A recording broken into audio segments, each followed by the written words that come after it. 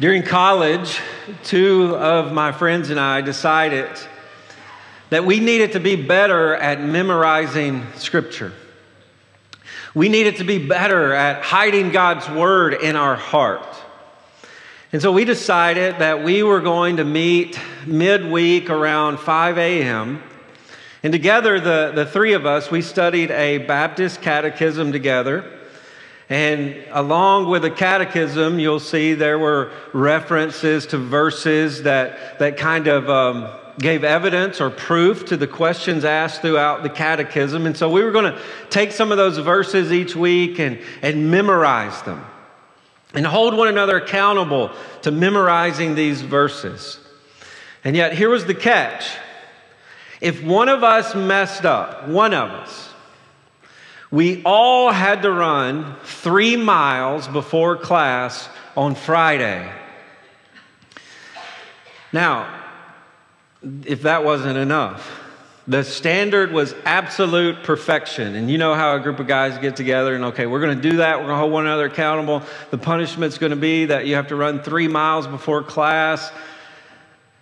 But when I say perfection, we also held one another accountable to this. You couldn't miss one word in reciting the verses. And not just one word. You know how we got carried away. You couldn't miss one punctuation mark. We started holding one another accountable with our NASB Bibles to commas and periods and semicolons. And if you missed one or forgot one, we all three had to run 3 miles that Friday before class. Now, I've talked to all the Awana leaders, and that is going to be a part of our new Awana strategy. So attendance will drop this week, I'm sure. Just joking. But how did it go? Well, we ran 3 miles every Friday that we did this. And each week it was the same thing over and over. No matter how close one of us got, one of us would eventually miss something. We would forget a word. We would miss a comma. We would miss a reference at times. And we ended up running a whole lot. Now, here's why I share this, is all three of us began to dread this time. We began to hate it. And it was funny the first time one of us missed a semicolon or a comma or a reference. And that was funny. Oh man, we got to run. We need to get in shape anyway. But over time, we began leaning in and actually becoming noticeably irritated with one another. And you would see it coming when someone would sort of pause and stop, and they're trying to recount, okay, what this word, this comma, this reference, what is it? And we would lean in, not with, come on, buddy, you got it, but you better get this right. You better not miss this. And there was sort of an irritation between the three of us. We wouldn't even talk to one another outside of this meeting because we became so irritated with one another. There was a palpable silence when we messed up. And you began to feel condemned and judged. And here was the more tragic outcome of all of that is I would open my Bible to memorize these verses and hate it. And be like, oh my goodness, I got to do this again. And then I got to meet with these guys again.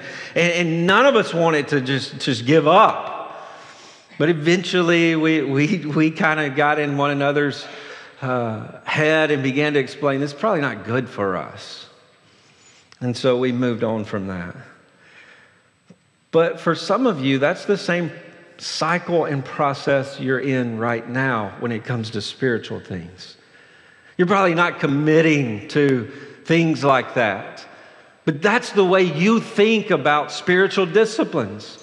And your life in Christ is this sort of grueling spirituality where you've got to be perfect, where you can't mess up at all.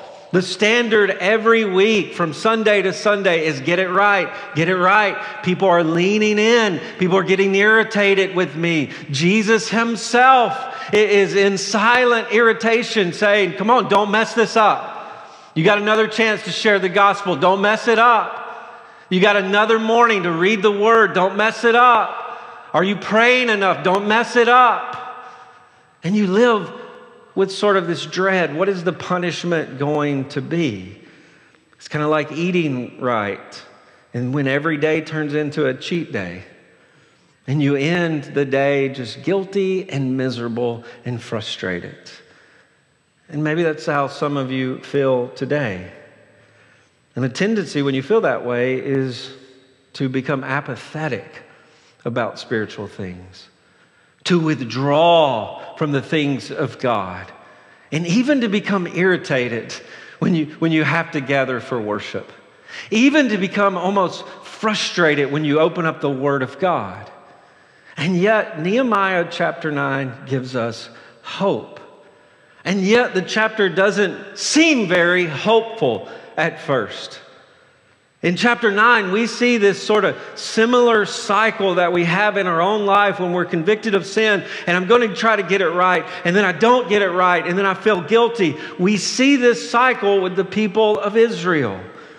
Remember last week in chapter 8, the wall is finished. Nehemiah puts the city on lockdown. They've gathered for covenant renewal. They've heard the word of God, and they've celebrated the goodness of God. And then in chapter 9, they're going to commit themselves to God anew. And we're going to go through this chapter. I'm going to summarize because I really want to press home at the end one point. Notice verse 1 of chapter 9. Now on the 24th day of this month, right after the Feast of Booths was over, they're celebrating. The people of Israel were assembled with fasting and in sackcloth and with earth on their heads. Now, this is a posture of confession and repentance before God. They are fasting. They are doing without food. They are wearing sackcloth, which was very uncomfortable. And they have dirt on their heads, which is to symbolize judgment. God's judgment upon their sin. They are saying as they fast and do without, and they're uncomfortable, and they have dust on their heads, they are saying, this is what we deserve for our sin. We deserve to be wiped out. We deserve to be hungry. We deserve to be naked before God, left with nothing. And notice verse 2, and the Israelites separated themselves from all foreigners and stood and confessed their sins and the iniquities of their fathers. Now here, this is just symbolic because it is the people of God, Israel, that God has made a covenant with. And so they separate themselves symbolically to say we are accountable before God as God's people. But notice what they do. They confess their sins and the iniquities of their fathers. Now remember, last week there's already been this confession of sin. They've been brought low and they've been lifted up in celebration. And so what does this mean? Here they are acknowledging not that they are guilty of all the sins in the Bible that their forefathers committed. What they are acknowledging is we do not deserve to exist as a nation. We do not deserve to exist as a people. And if you look throughout history, God has been faithful to us, but we have a track record of being unfaithful. And so before they commit to God, they want to be reminded of how this has gone before. How this has gone since creation. What has this looked like? And in verse 3, they stood in their place and read from the book of the law and the Lord their God for a quarter of a day. Again, this was their time of worship. At least 6 hours when they gathered to hear the word of God over and over. And they confessed and they worshiped to their God. And the first section ends here. They stood up and they blessed the Lord from everlasting to everlasting, his glorious name, which is exalted above all peoples in praise. And I just want you to notice that as they confess and as they repent, They are still engaged in worship. And there's this picture, we are brought low by our unfaithfulness, but God has never changed. God is good. God is right. He is exalted above everything. He is exalted above everyone. And then in verse 6, they begin to list God's goodness to them as a people. And this is what we're going to kind of summarize. In verses 6 and 8, they remember God's goodness to them in a promise. God, the creator of all things, things that you see, things that you don't see. In heaven, the highest part of heaven and the lowest part of earth, God created it all. This creator God made a promise to us. He chose a man who was worshiping the moon in Ur, and his name was Abram. And he adopted him, and he promised, Abram, your descendants will be like the stars in the sky. Your descendants will be like the sand on the seashore. You will be made into a great nation that will bless all nations, Abram. And he changed his name to Abraham, our father Abraham. But notice verse 8. And you have kept your promise. No matter what has happened to Israel, sin, judgment, good kings, bad kings, we stand here today to say, you kept your promise. Why? For you are righteous. And remember, this is the point of Nehemiah. God has made a promise, and if he hasn't kept his promise, he's a liar. He's unrighteous. But they stand to declare, God, you've kept all your promises because you are good and you are right. But I want you to notice something as we move through the text. The promise comes first. God made a promise to Abraham before anything happened to Israel. He set his love upon him. He set his love upon Abraham, knowing his people would be high maintenance, knowing his people would be idolaters. And if you're a Christian here today, that's good news for you. Because God set his love upon you while you were a sinner. He knows you. And he knows you're going to be high maintenance. And he knows you're going to sin. And he knows you're not always going to get it right. But the promise comes first. And he will be true and right to his promise. Notice verses 9 through 11. We see that he is true to this promise when the descendants of Abraham end up as slaves in Egypt. And in verse 9, we read that he made himself a name. You made a name for yourself, as it is to this day in Egypt.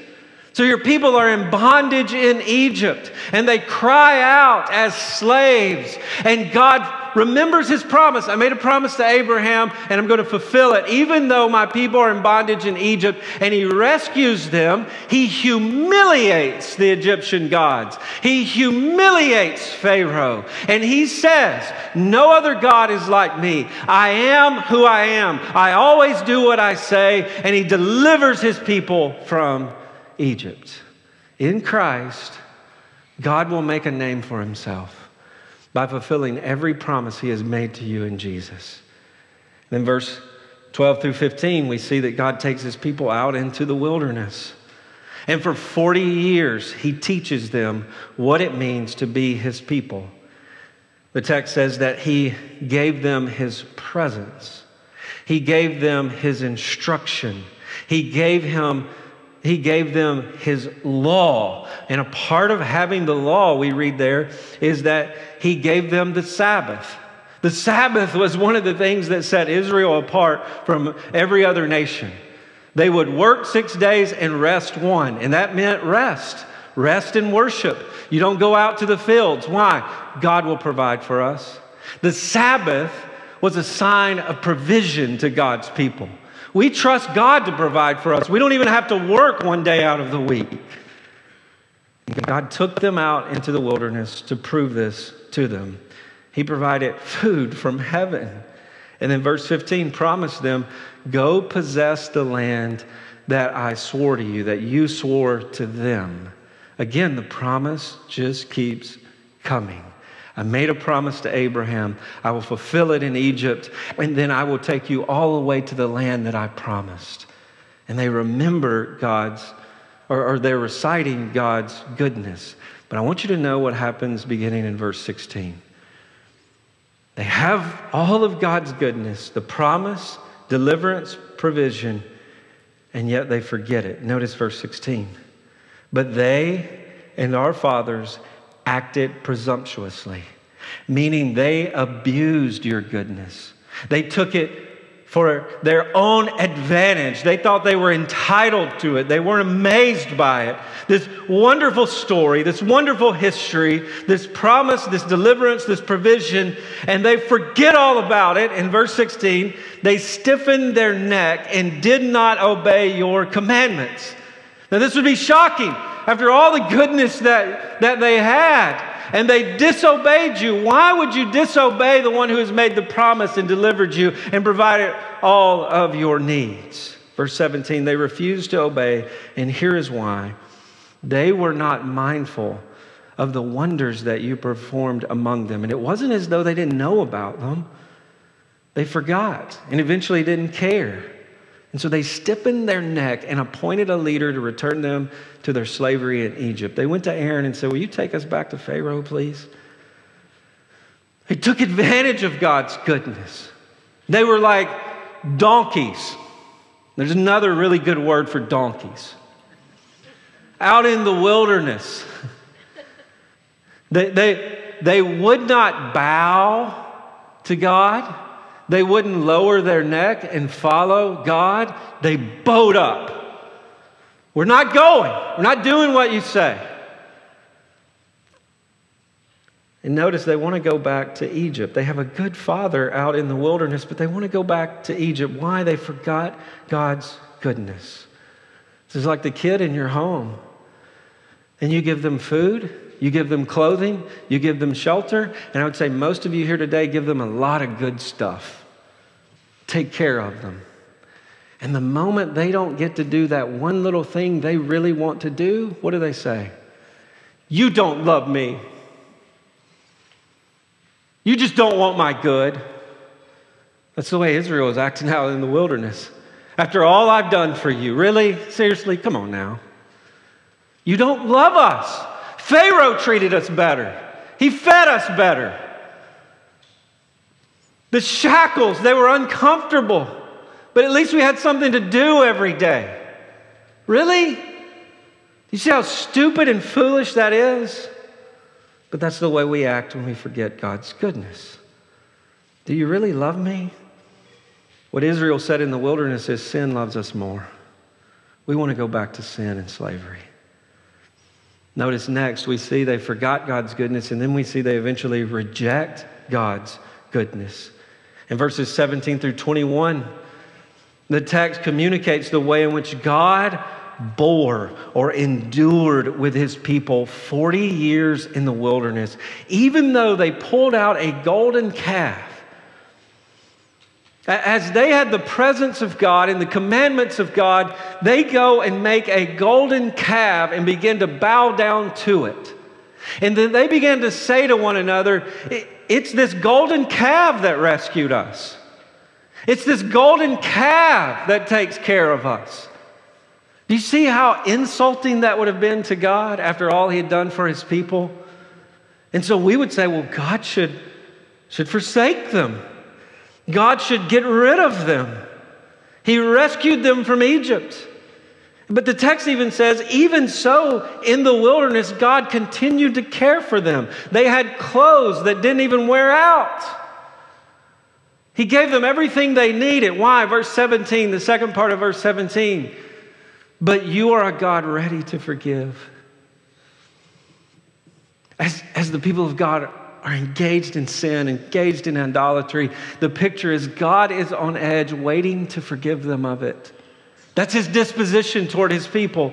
You are ready to forgive, gracious and merciful, slow to anger, and abounding in steadfast love. And you did not forsake them. Now remember at the beginning of Nehemiah, this word for steadfast love, hesed, means God's unconditional commitment to his people. It is a word in Hebrew that is just packed with grace, faithfulness, mercy, love, grace, faithful. I'll go through it again. It's just packed with all of those things because it's so hard to explain why God would be committed to sinful people. But because of your steadfast love, you made a promise to them, notice the text, and did not forsake them. You didn't leave them in the wilderness. Now, there were consequences for their sin. Some didn't make it to the promised land.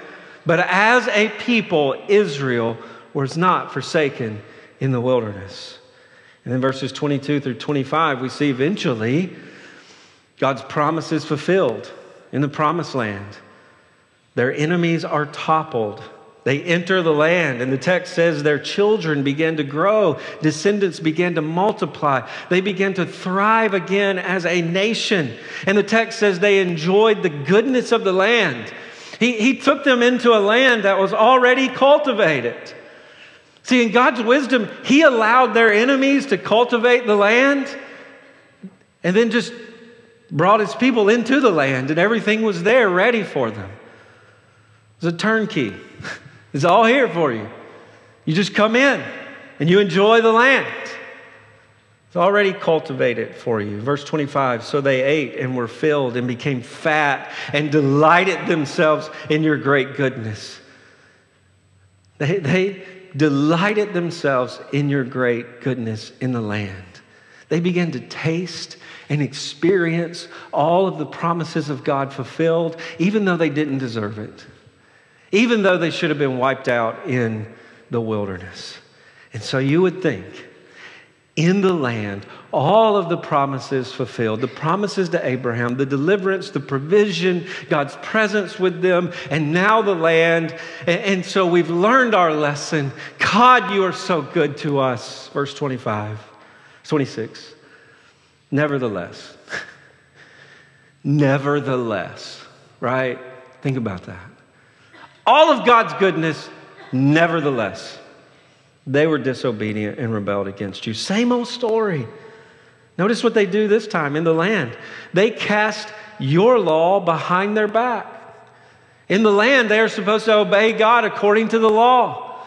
They hide the law. The law is supposed to set them apart as God's people in holiness, and they hide it. We don't want to be holy. We don't want to be set apart. They become idolaters. And when the prophets come in and warn them, notice what they did. They killed your prophets. The prophets in the Old Testament were a grace and a mercy from God who had warned them in order to turn them back to you. The prophets come in and they preach repentance. No, don't do this again. Learn from your history books. Don't be those people who enjoy God's goodness and yet still disobey him. No, he's been so faithful to you. Be faithful to God. And what do? They slit the prophet's vocal cords. We don't want to hear from God. We don't want to hear talk of his faithfulness. We want to do whatever we want. And notice, and they committed great blasphemies. The word for blasphemy is profanity. It actually means to bore holes in something. They bore holes in the name of God. That's how wicked their sin was in the land. Notice, if you go back and you see, they delighted themselves in goodness and mercy and God's provision. And yet, as much as they delighted themselves in his goodness, they were as wicked in their sin. To plug their ears from God's word. To even kill those who represented God's word to them. And to bore holes in the word that was to prevent them from blasphemy and profanity that set them apart as God's people. And so they did not learn their lesson. And in verses 27 through 31, we get to the time of judges. Now, the text says that God gave them saviors. Now, let's just move through this section, these 4 verses, 27 through 31. Notice verse 27. Therefore, you gave them into the hand of their enemies who made them suffer. We see this throughout Judges over and over. The enemies of God, the Moabites, Ammonites, Philistines, they come in, they take the people of God over and make them suffer as judgment. But notice verse 27, and in the time of their suffering, they cried out to you, and you heard them from heaven. And according to your great mercies, you gave them saviors who saved them from the hands of their enemies. Now we would say, what gall. After all of your sin, after all of your wickedness, and then you're in a rough time, difficult time, the enemies of God have taken over. You are so prideful you would call out to God again, like he's going to hear you. Really? And notice, and according to your great mercies, you gave them saviors. Judges, men like Samson, Deborah, Gideon, who come in with tent pegs and the jaws of donkeys, and they begin to destroy the enemies of God and take over and rescue the people of God. Sort of like Old Testament avengers. Over and over, God does that for his people. In verse 28, we get it now, right? But after they had rest, notice, they did evil again before you. They did evil again before you. And you abandoned them into the hand of their enemies so that they had dominion over them again. And yet they turned and cried to you, and you heard them from heaven. And many times you delivered them according to your great mercies. Despite what they deserve, you delivered them over and over and over again. In verse 29, and you warned them in order that they would turn back to your law. And yet they acted presumptuously and did not obey your commandments, but sinned against your rules. Which if a person does them, he shall live by them. They insert here, in the law of God was life. In the law of God was joy. In the law of God was deliverance. And yet they turned a stubborn shoulder, turned away and stiffened their neck. We will not obey you. In verse 30, many years you bore with them and warned them by your Spirit through your prophets. Again, mercy, but then again, and yet they would not give ear. Therefore, you gave them into the hand of the peoples of the land. So again, just the point of reading all this is this cycle. Give them into their enemies. They cry out. You rescue them. They sin again. Give them into the hand of your enemies. They cry out. You rescue them. Verse 31, nevertheless, in your great mercies, you did not make an end of them or forsake them, for you are a gracious and merciful God. The purpose of this whole chapter is to see that cycle. Sin, consequences of sin, judgment. Cry out to God in confession. He's merciful and he's gracious again. And then what do we do? Sin, consequences of sin. Cry out to God. He's gracious and he's merciful and he forgives us and he rescues us again and again and again. Mercy, sin. Mercy, sin. Mercy, sin. God's mercy is relentless, and it comes back, and it comes back, and it comes back again and again and again. God's mercy isn't reckless. It's relentless. It does not stop. It's intentional. Psalm 23, surely goodness and mercy. Follow is a bad translation. It means will track me down like a hunter all the days of my life. That's God's mercy to us. That's God's mercy to his people. And as we read earlier, verse 33, you have been righteous in all that has come upon us, for you have dealt faithfully and we have acted wickedly. That is the summary of what's going on here. This whole chapter right there. You've been righteous. You've fulfilled your promise. You've been good. You've been merciful. But we have acted wickedly. In verses 34 through 35, we see that the people of God become slaves in the land that God had given them. There's a picture of where sin leads, right? We believe in our heart sin leads to freedom. It never leads to freedom. I got to believe that. In my heart, I think the sin will make me free because I get what I want, and all it does is lead to bondage. Every time. This is where the people of God end. They have some good kings. They have some bad kings. But the text says most of our kings defied you. Our leaders defied you. And here we are today. We're ruled by pagan nations in the good land that you gave us, which is another picture of what it means to be in sin. God gives you so many good things, and instead of worshiping Him, you use those things for yourself. And the goodness you have is possessed by sin, Satan, and death, and the enemies of God. And they begin to use it as shackles and bondage over you. What I mean by that, think about the goodness in your life right now. Money, time, family, resources. When those things aren't used for the glory of God, but are used for yourself and other goals and plans and motives and agendas, that is when the enemies of God have possessed the goodness of God in your life, and you're not worshiping God. You're serving Satan, sin, and death. How much goodness in your life right now is stressed and worried because it's insecure? Why? Because you think it's about me, and you're trying to hold it in. You're trying to use it for yourself instead of saying, thank you, God.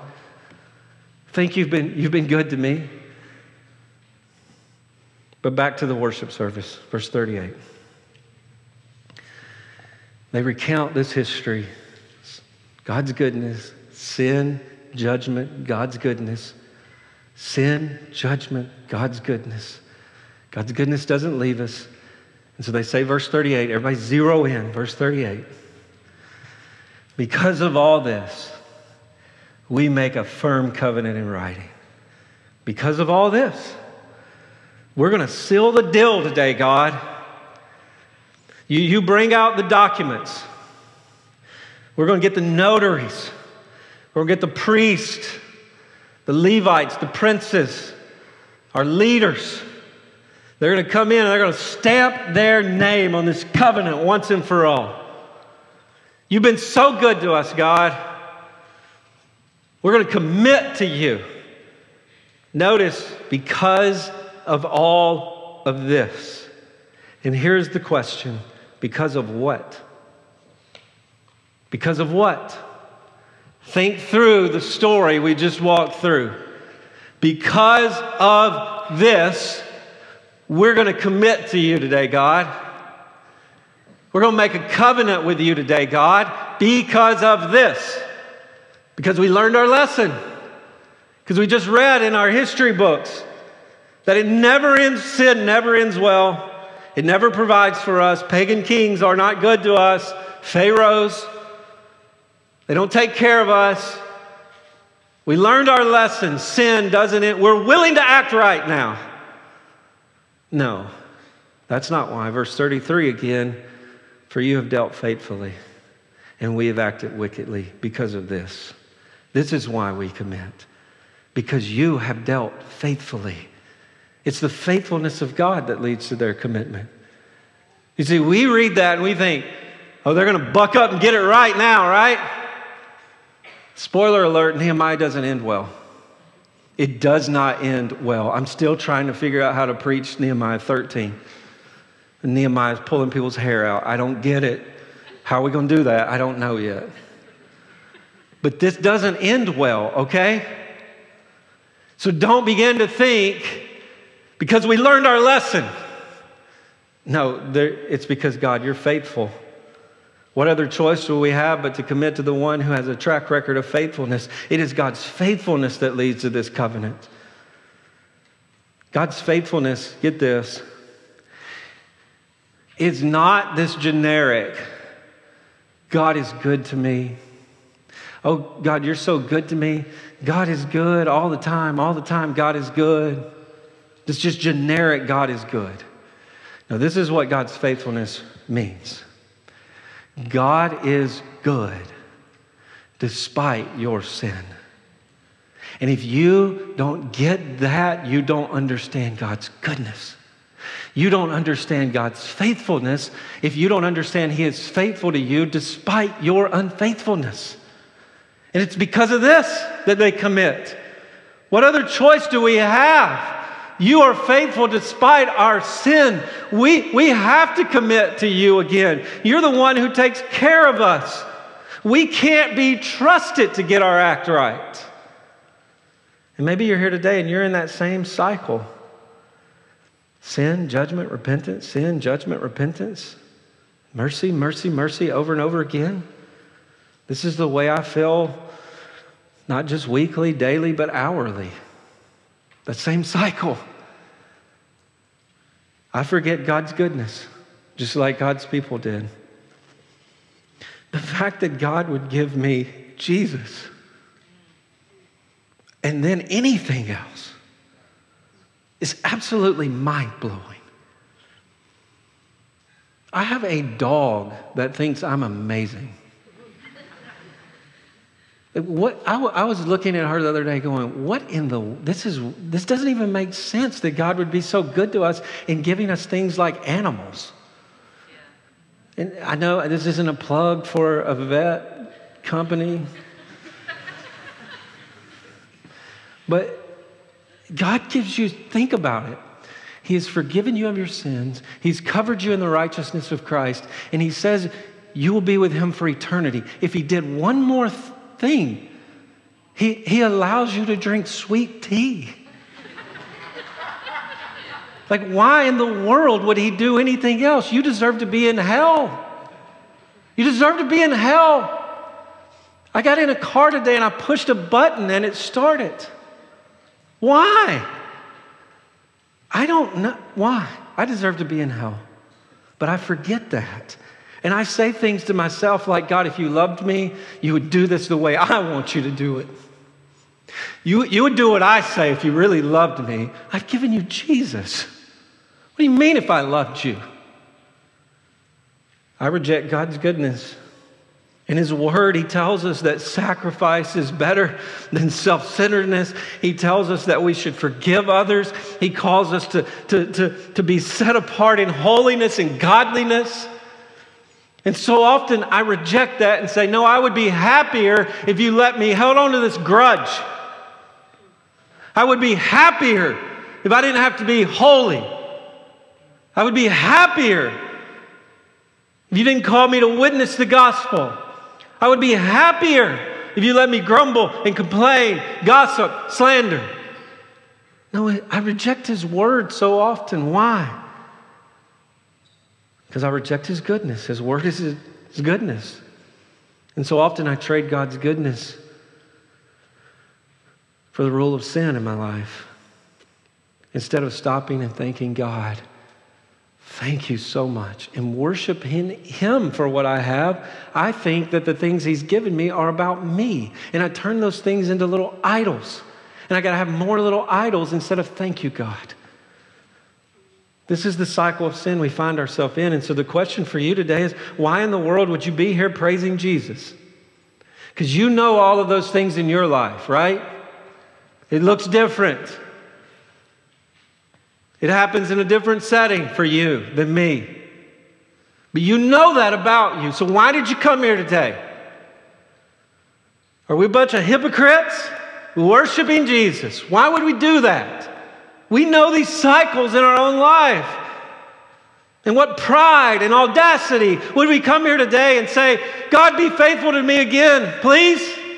Be merciful to me again, please? God, you know me more than I know myself and all these other people around me. Why in the world would we come here again today and try to lay claim to the gospel of Jesus Christ? For you have dealt faithfully. And we have acted wickedly. That doesn't shock God. He said it in his word. What other choice do I have but to commit to the one who is most committed to me and has proven it over and over again? Story after story in the Bible, story after story, chapter after chapter, leader after leader, character after character, story of unfaithfulness, sin, wickedness. But every story ends in faithfulness. And it is to lead us to the faithful one. This chapter leads us to Jesus.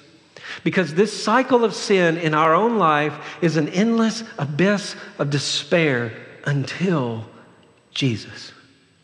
Because of this, go back to the verse, because of this, we're almost done. Because of this, the Creator has become the promise in flesh to deliver his people from bondage and the cycle of sin once and for all. Jesus, listen to me, listen to me, listen to me. Jesus on the cross and in his resurrection redeems everyone who believes in him from the rule of death and the promises of sin to return all of God's good gifts that have been stolen and lost in the curse that we will enjoy forever. I'll post that on Facebook just so you get it. But Jesus is the faithful one who fulfills this whole chapter. He is the promise that takes on flesh. Jesus trusts the Father's goodness in place of those who abuse it. Jesus is meekness and humility in the place of those who are stiff-necked and stubborn. Jesus obeys in the place of the disobedient. Jesus surrenders in place of those who reject the word of God. Jesus gives his life for those who take his life in sin. Jesus hears and fulfills God's law for those who turn a deaf ear to it and hide it. Jesus is pure, devoted worship to the Lord for idolaters. Jesus remembers those who forget God's goodness. Jesus is the faithful Son for the unfaithful. Jesus keeps the covenant for the covenant breakers. Jesus, in obedience, seals the covenant we have with God with his blood. Where else are you going to go? Try to do better? Try harder? Pray more? Where else are you going to go but Jesus? He is your only hope, and by faith, everything he is and all he has done becomes yours. Where else are you going to go but to the covenant Jesus has made with you? Jesus isn't asking you to make a new covenant with God today. He is asking you to remember the one he's already made with God for you. Believe it today. Trust in it today. Because today, I know we all find ourselves in that same old story. Maybe today you're thinking about your past. A cycle of sin in your life, sin you just can't get out of your life. And it just haunts you and it's there. Maybe you're convicted of new sin today. You didn't even know you were sinning in a certain way. And now you feel guilty for it. Maybe today you've never believed in Jesus Christ for salvation. And maybe you're just trying harder. Let me just tell you, that's not going to lead to anywhere good, and it's certainly not going to lead to Jesus. You're going to be tempted to be apathetic and withdrawn from the things of God, and you're going to get tired, and you're going to walk into this place, and you're going to feel everybody looking at you. Don't mess up, don't mess up. That's not where we want to go today. Maybe you're here today and you say, can I really come to Jesus again? Where else are you going to go but Jesus? 1 John 1:9 says, if we confess our sins, he is faithful and just to forgive us of our sins and cleanse us of all unrighteousness. 1 John 1:9, he is faithful. He's committed to his word and he is just. You know what it means he's just? When you confess your sin, he has to forgive you because he said he would. And if he doesn't, he's a liar. But he's not a liar. He's holy. He's committed to his name. And if you come today and confess your sin, he'll restore to you the joy of your salvation. He's not frustrated he has to meet with you again. He's not making sure you get every comma and semicolon right. He's not irritated that he's going to have to cover up something you've done this week. No, he's on edge to see you delight in the work he's already done. You see, God is faithful to his name. And today he wants to be famous in forgiving you of your sin. Because we so often come to the grace of God and the mercy of God. And we think, I'm going to drink from this fountain. And when I stick my head in this fountain of God's goodness, grace, and mercy, God's going to be lacking something now. He's going to be without something. No, what God would say to you today is that there is this fountain, and it is a never-ending fountain of mercy, grace, love, kindness, specifically to those who have been unfaithful. If you are here today and you would stand up and say, I've been faithful all week, you can't come. You can't come to Jesus today. It is for the one who would stand up and say, yes, I've been unfaithful. And he is standing on edge, delighting for you to come to the fountain.